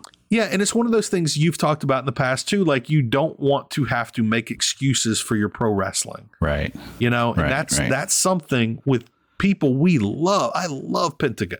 I love Alex Abrahantes. And it was so, like, the look of that segment, the look of Alex Abrahantes and him giving it his all was so embarrassing. I couldn't have excused that and kept a straight face. Especially after following up like their arch enemies, like just freaking laying waste to people and looking like total badasses. Yeah, laying waste to a couple monsters. Yeah. And also Fuego del Sol. Yeah. I love that he was in that match, though. I think they said something in the commentary about it, like, what's Fuego doing in there? I love that they put him in there. I love he got thrown in. He recently lost his. There's a rumor that he's lost his other Fuego.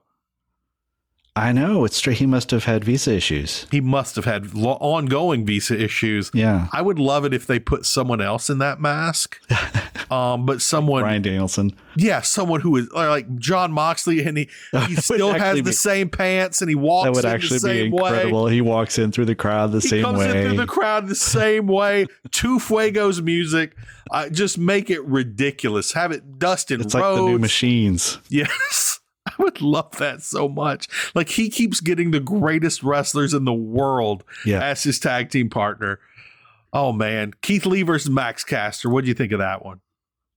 Well, first of all, I want to see Keith Lee as a Fuego. That would be incredible, the happiest man in the world. Keith. They just did Fuego of the week. I would tune in if I knew that was coming and they covered that. They covered that for 30 seconds on Dynamite. Right. I would tune in on Dark for the rest of my life. Live. If I knew every episode kicked off with a new Fuego. Yeah. I would be there live at 6 p.m. every freaking Monday for that. Who's the Fuego of the week? Oh, my God. You could have, there's so many. I mean, Hook would be phenomenal. Keith Lee is easily the best because there's no mistaking that man's body. Yeah, for anybody he's else. The Andre of the yeah. Oh my God, maybe like you could also do Mark Henry. You could do Big Show. He has a contract. Oh my gosh, yeah. Imagine all the beauty, the possibilities. The wonder. Yes. Why is Tony wasting his time on ROH? He could be doing this. Listen, this is where the money is, Tony. This is the money right here. We need to talk about ROH though in a second. That's something also that happened that we haven't really got your full take on. I don't believe. And that's all that's AEW programming for the week. That's Rampage. That's Dynamite. I wasn't able to watch a lot of Dark and Dark Elevation this week. Me either. BTE had some good stuff. They had the scene with Young Bucks 2.0 and as well as the Hardys. I think that's worth watching for. Okay. I really liked the Thunder Rosa stuff. We finally got Danhausen at the Alamo. Danhausen was very nervous to be doing what Thunder Rosa wanted him to do in public. He is clearly a little bit of an introvert in like public. Like that's what I read there. Yeah, I did like too. He was really nervous that she wanted him to do an entire dance with music in front of people that didn't know who he was, and he's in full makeup. Also, I was shocked at the lack of reactions to Danhausen in full makeup at the Alamo. Right. Nobody did a double take. Like there were two little girls at the end when he did his like 3 second, maybe 2 second dance, who were like pointing and just enamored, like, look at this silly guy in the makeup dancing. Yeah. And then Thunder Rosa kind of did a replay of Evil Uno doing a dance for her. It's like, who did it better? The answer was clearly Evil Uno. Yes, absolutely. Maybe there's some stuff on the Patreon. And by the way, thank you for sending me that video. I hadn't gotten to it yet. And then I've been going through it this weekend in between other things. I'm still not done. Again, it's like it's 30 minutes, 40 minutes. It's the length of a TV show, but it's all good stuff. Again, you see her kind of literally at a Texas rest stop looking at a really cool map of Texas, going through like where she's from, where she likes to wrestle, where she's going today, all that sort of thing. A lot of stuff with her family. We're wrapping it up, Puppet Up. We're wrapping it up, girl. Yeah, but her dealing with fans, I think that was my favorite part, even more than the Danhausen stuff. It was shocking to think that Danhausen might actually be a little bit of an introvert in true public situations. That's really interesting, man. It really was interesting because he seemed. That's the first time I've ever seen him be like shy, and I don't want to. I'm embarrassed. Yeah, and listen, a lot of people, because I do work in like live videos and TV. A lot of people think I'm like a big introvert. They'll invite me to a party thinking I'm an introvert. Like I can. You mean an extrovert? No, they think I'm going to be an extrovert. Yeah, and I am a hardcore introvert. Like I can, like if it's two couples at a table, I can entertain the table. On a podcast, me and you, like we can go and I can be outgoing and boisterous. But you put me in a room with like 15 people, I'm going to find the nearest dog, and me and that dog are going to be introverts together the rest of the night. Absolutely. That's not me. And I felt a kinship to Danhausen in that moment that I didn't know too existed. Did you? Yeah, I love that. I love that because I imagine it's hard to be Danhausen and be on and be funny and have everyone be around. Hey, make me laugh, funny man. Yep, people want him to be Danhausen 24/7. And you kind of were like, oh, he looked like he hit the wall there. Like, yeah, she literally picked him up from the airport, so he's probably had a hard travel. At the same time, he's had fair warning like for weeks. Yeah, I've been expecting this for weeks, not realizing you either shut this down weeks ago or be game for it. Yeah, I've been looking for this for a month, not realizing they weren't immediately going to San Antonio. Just at some point in the future, they were going to be in San Antonio. I'm hoping we do get a lot of Thunder Rosa on TV as they're in Texas the next couple weeks. I do love these like road. You know, one of my favorite thing on BTE is the footage from the Cutler Cam during matches. Yeah, I love seeing those kind of things, like the I like hearing what they say. Here's footage of Adam Cole right before he walks out. Yeah. I like hearing the interactions in the ring. That kind of stuff. If they just had a crew that just did that and just released that every week, like here's the behind the scenes of AEW every week, I would totally add that stuff. I love that. And that's something that sometimes, like after a pay-per-view, you'll get some of that on BT. And those are some of my, like, I do love the different segments. We recently had Adam Cole defending his BTE title. But I agree. I really like the behind the scenes stuff, because I've never worked a wrestling show. I've worked MMA shows, never worked pro wrestling. I like to know what's going on. I am as interested in what's happening behind that curtain as what's happening in front of that curtain. You need to get those media credentials I do need to get those media credentials. But even then, I wouldn't be behind the curtain. You wouldn't. See. Yeah. And I like, again, I used to be a concert promoter. And I like to see what happens. I want to know what promoting a wrestling show is like, and what running the show, like being a stage manager, is like. Did you ever see the YouTube video that they put out of Punk's return in Chicago, where they had the audio from the director's booth? I've done and they're like enough. Doing camera cuts and stuff. Yeah, I've never done.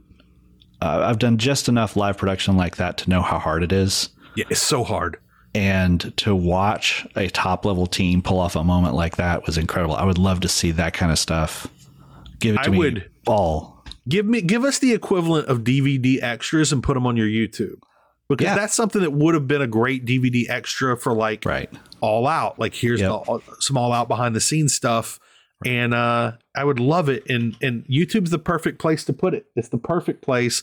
Pup It Up has a water bottle, ladies and gentlemen. Prepare. The countdown is on. Yeah, it's all happening right now. All right. So we'll talk about what's going on next week and get out then. Okay. Give us the matches we've got next week. We have some pretty good ones. Yeah, only a couple though. So we got Jericho and Daniel Garcia debuting as Sports Entertainment. That's an exciting tag team. Against an exciting team. I'm really surprised. The name that just occurred to me, and I don't even want to speak it into existence.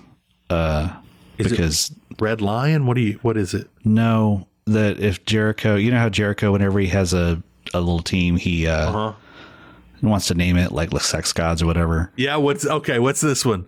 Sports Entertainment Extreme. Oh my God. SEX. That's going to happen. There's going to be SEX shirts, 100%. That should have been the name of the team. So they're fighting Silver and Reynolds, the number one contender. That's right. The number one greatest tag team in the world that doesn't have the belt. Silver and Reynolds. They are phenomenal. That could go either way, I guess. This is going to be a fun match. It will be fun. I hope it lives. The thing is, my expectations are so high. I hope it can live up to the expectations. Then we have not a trios match. We got a quad match here. We have an 8-man Butcher, Texas Tornado match. That's right. Butcher Blade Private Party versus the Hardy Sting and Darby Allin. Yeah. So we're going to see Jeff Hardy and Sting probably do some dual dive off of a balcony or something. Let's just hope somebody walks away. Maybe not both, but one of them. Right. I think hopefully Darby Allin will be getting his ass handed to him for most of this match. Yeah. But I think people can come and go, oh yeah, I need that. I really need that. I need more of that. Yeah. I think this is going to be a lot of fun, and I hope it will be. Again, with this, we can see the Butcher like dragging around Jeff and Matt. They don't have to be going 100 miles an hour. It'll be a good match time. That'll probably be good for all of them because of that reason. It's a very stadium stampede type of thing. That's one of the reasons I'm really interested in this, is because we were talking about Jeff and Matt and their shortcomings. It'll be interesting to see, like, this might be a test of how much they can hide that. Yeah. And I'm excited to see how well they can. Or thing is, I'm wondering, one thing I genuinely wonder is if Tony Khan is the type of guy who can take Jeff and Matt aside and say, hey, this was the issue with this match. Yeah. We know there's nothing you can do about it. We're going to work on hiding it. Or is he the kind of guy that lets JR shit on everything for 8 months in a row and not say anything? Right. That's what I legitimately wonder about. MJF appearance is coming up. And then I am really interested in this. Again, I'm a little over the angle, but I'm interested in the Hook graduation ceremony with QT Marshall. They are clearly enemies. Hook has disposed of QT and stepped over him many times now. Yeah. I'm excited to see what's going to happen here, though, just because I don't know. I'm interested because I feel like this is the last time they can do this. Like, it feels like this graduation ceremony has to be it has to be whatever it is has to be where Hook moves on to the next thing. And hopefully, I was really hoping that it would lead to, they've kept him separate from the rest of Team Taz ever since he's become active. Yeah. And I was hoping that at some point it would lead to him, Ricky Stark coming out and being like, hey, you too good for us now? Like, how come you haven't been there to be back? Now you're in the ring and you're just your own guy now. And actually, leading to him just breaking off. And in my preference, Taz going with him and just becoming a face announcer and guys. Ricky Starks should probably be the voice of Starks and Hobbs right now. He's a good talker. He's great. I love it when he turns on Cajun. Yes. Or it could be a situation where maybe Hook stays. He joins Team Taz in the battle against Keith Lee and Swerve Scott, and then Tony Khan is going to be forced to bring in another monster signing and potentially bring in Karrion Kross to join Swerve and Keith Lee. Oh my God! Or Samoa Joe. Who knows? Listen, we didn't have a single debut last week. We're going to need 2 this week, Tony. We're going to need a minimum of 2. What was it I saw? It was after the pay-per-view. I was on the Dynamite after the pay-per-view, and someone posted Swerve Strickland is now like the 3rd most recent debut. And it had only been 2 hours of programming between him appearing on, I don't remember who the order was, whatever, but it was like he didn't even get to be like the big guy for more than even like an hour. Yeah, and that's a shame. But I'm really, again, he is making the most of his time, as in everything he does, he comes off as the coolest dude in the room. Yeah, he does. And I really like that. And I'm excited to see what's going to happen. Now, I had something I wanted to talk about on the show, but we are an hour and 40 minutes in.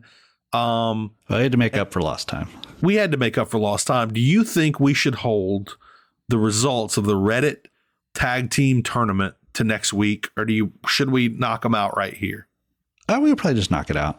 Okay, let me pull this up. So basically, Reddit had a tournament that we've talked about a number of times. They did this with the AEW men, the AEW women, and then the tag teams, where every week you voted for your least favorite until only one was left. And the finale happened a couple weeks ago. And I'm looking at it right now. It was the closest finish they've ever had. And the number 1 tag team, the most popular tag team in AEW, the Lucha Brothers, barely beat out the Young Bucks. I kind of felt like that makes sense as your final 2. I was kind of excited that the Young Bucks didn't win just because they seemed like the favorite. And I liked that a little bit of an underdog won. But 3 and 4 really, well, 3 stands to reason as well. Bronze medal goes to FTR.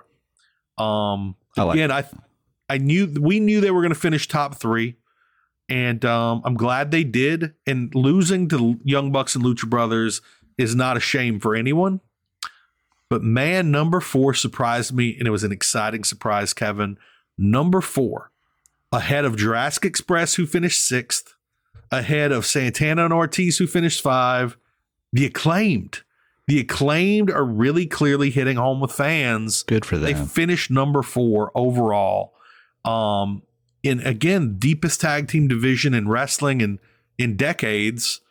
And this team, this existed for like 2.5 years, finished number 4, finished ahead of some great tag teams. Kings of the Blood. Let me start with number 10.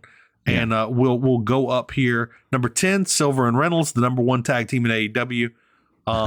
Number 9, I've got to search around here. Number 9 is Best Friends. I was really happy they came in top 10. I was glad to see that. This is Trent and Chuck. Number 8, Kings of the Black Throne. They're very quickly in the tag team in the top 10. Number 7, a little bit of a surprise, but I'm happy for it, is Red Dragon. I don't see Red Dragon as big a deal as most everyone else. I know they're a big deal, but they haven't really hit home with me yet, and I know they will. So 7 is great for them. Number 6. Do you see number 6, Kevin? Jurassic Express. There you go. Your world champions are number 6. I think there was probably a time they would have been a little higher. Yeah, but these other teams are catching I'm a little fire. Surprised on the Reddit board that they rated that high. I figured they would be a little bit of a backlash on the Reddit crowd. Yeah, because they're kind of like a kids team, a little like in a way like the Rock and Roll Express used to be, with like the smaller pretty boy and then the big cartoon character, and formerly Marco Stunt apparently, who that's something I want to talk about too. Dang it, there's so many things to talk about. And then I think we covered number 5. Yeah, Santana and Ortiz. Yeah. Overall, really good. Let's see. Let me look at who last place was. Who came in dead last? I think we mentioned the Chaos Project. Chaos Project, followed by number 24. The Hybrid 2. Then Bear Country 23, SCU at 22. And again, I voted for SCU simply because they don't exist anymore. They don't exist, yeah. They're no longer a team. And 22 is strong out of 25 for a team that no longer exists. Real quick, look at that. They've got 20 solid teams, even if you cut those bottom 5. Yeah. And the thing is, those aren't the only teams anymore. We now have fresh teams like Bryan Danielson and Jon Moxley that I think would be. Where did did 2.0 end? Where did 2.0 end, and where did let's see, 2.0 came in 17, just below Men of the Year. I feel like robbery. I feel like they're way ahead now of Men of the Year. Top Flight, by the way, which has only had this ended before Dante's before they return. Yeah, before the return of the team. Finished 19, which tells me if they were active, they would have finished a little higher. Yeah. This is worth going and finding on Reddit. Like, go to the AEW official Reddit. Just type in like tag teams, and this will pop up. And you may not find the final tally first, but it'll just click on the guy who posted it. It's really interesting. And of course, there's one for the women and the men too, to gauge their interest. There was a couple thousand people voted in each one. And I thought it was really interesting. Also, again, we keep needing to wrap up. There keep being things we need to talk about. Joey Janela had an interview this week with Denise Salcedo. He straight up said, his contract is coming to an end, I believe, in May, and AEW just quit calling him. What he is saying is that he and Marco Stunt, again, I'm going to take what Marco says to be the truth on Marco, but he's saying that AEW just started ghosting he and Marco Stunt, not telling them what's happening. So he's assuming he's leaving. And that even if they try and re-sign him, he basically says he's going to go. He said he's had a good experience in AEW. I know he's really enjoyed getting, I don't mean this in a negative way. I'm about to make it positive. I know he's enjoyed getting a regular good paycheck because one of the things Joey Janela did is during the pandemic, he worked hard on getting GCW shows going to put money in people's pockets. And he publicly said, if any wrestler needs help, I have AEW money. Let me know, and I will help you out. Yep. And Joey Janela has problems. I think most people know that. But Joey Janela feels like a good guy. At heart, he tries to help people, especially people who've been in the same situation he's been, living paycheck to paycheck. And he publicly talked about how lucky he was to get on with AEW before the pandemic. Early on, he was putting some big angles. He was in these trios matches not trios matches, but he was in three-way matches with Darby Allin and the hardcore guy that got cut. I cannot remember his name, Kevin. You know who I'm talking about? The hardcore guy who got cut. There was a third hardcore guy that got cut for sexual assault allegations. Oh, yes. Either way, and he was also in a bunch of he was in a bunch of matches with he was in a bunch of matches with Jon Moxley. Apparently the word is that he injured a few guys, and it kind of culminated in Eddie Kingston getting his orbital broken from a kick from Joey Janela right before he was going to enter into a major program that put that program off for weeks. Ever since then, Joey Janela has not been showing up as much and is not getting calls. That's a shame, but that's something, again, Joey's saying this is a stereotype that's kind of attached to him that's not true, but in saying that, he says, yes, I absolutely shattered Eddie Kingston's orbital because I've been lifting more weights and I didn't know my own strength. Take that for what you will. It does feel like we're hearing a lot more in recent months about AEW kind of ghosting people. I don't think that's Tony Khan doing that. I think that is the Christopher Daniels and I believe Sean Dean are the two guys that are vice president, talent relations. But that shouldn't be happening, and that's something Tony Khan needs to make sure doesn't happen. And I also saw an insinuation on Twitter that those two guys may have some internal heat in the company now coming off of these allegations. Again, that doesn't feel like these are bad people thing. It kind of feels like there's not enough people for this growing company with over 100 wrestlers now type of thing. And I hope they expand that really quickly, and they've got the people. They have moved a lot of wrestlers into backstage positions as well, such as Sean Dean, such as I think Leva Bates has a backstage position. Grab a couple more that are older, that are really competent, put them in these positions, and make sure everybody hears from who they need to hear from. They have Jim Ross right there, who was one of the most successful head of talent relations there's ever been in the business. Brought in one of the greatest classes of wrestlers, and he doesn't have to do all of it or anything, but he's right there. He's living in Jacksonville now. Give him an extra couple $100,000 to win for a year and say, JR, just build the office, build this office, whip these people into shape, make sure that nothing falls through the cracks. This isn't like, you don't have to do this forever. Give us 6 months, give us 1 year, whatever, and give JR a really solid extra purpose there that we know he, again, in pro wrestling, he's probably the best to ever do that in that position, just like he's the best commentator of all time. And he could probably do a very good job of whipping these people into shape real quick. Yeah. And I hope that happens. Okay, Kevin. That's the show. We're an hour and 50 minutes in. Let's end it here. Kevin, where can people follow you online? At Kevin Ely on Twitter mostly, but I'm also on Instagram. You can find me on Facebook there. I hang out in the Fight Game Media Facebook group quite a bit. So if you want to interact, that's the best place to go. If you're watching a show and you want to talk, that's the place to go.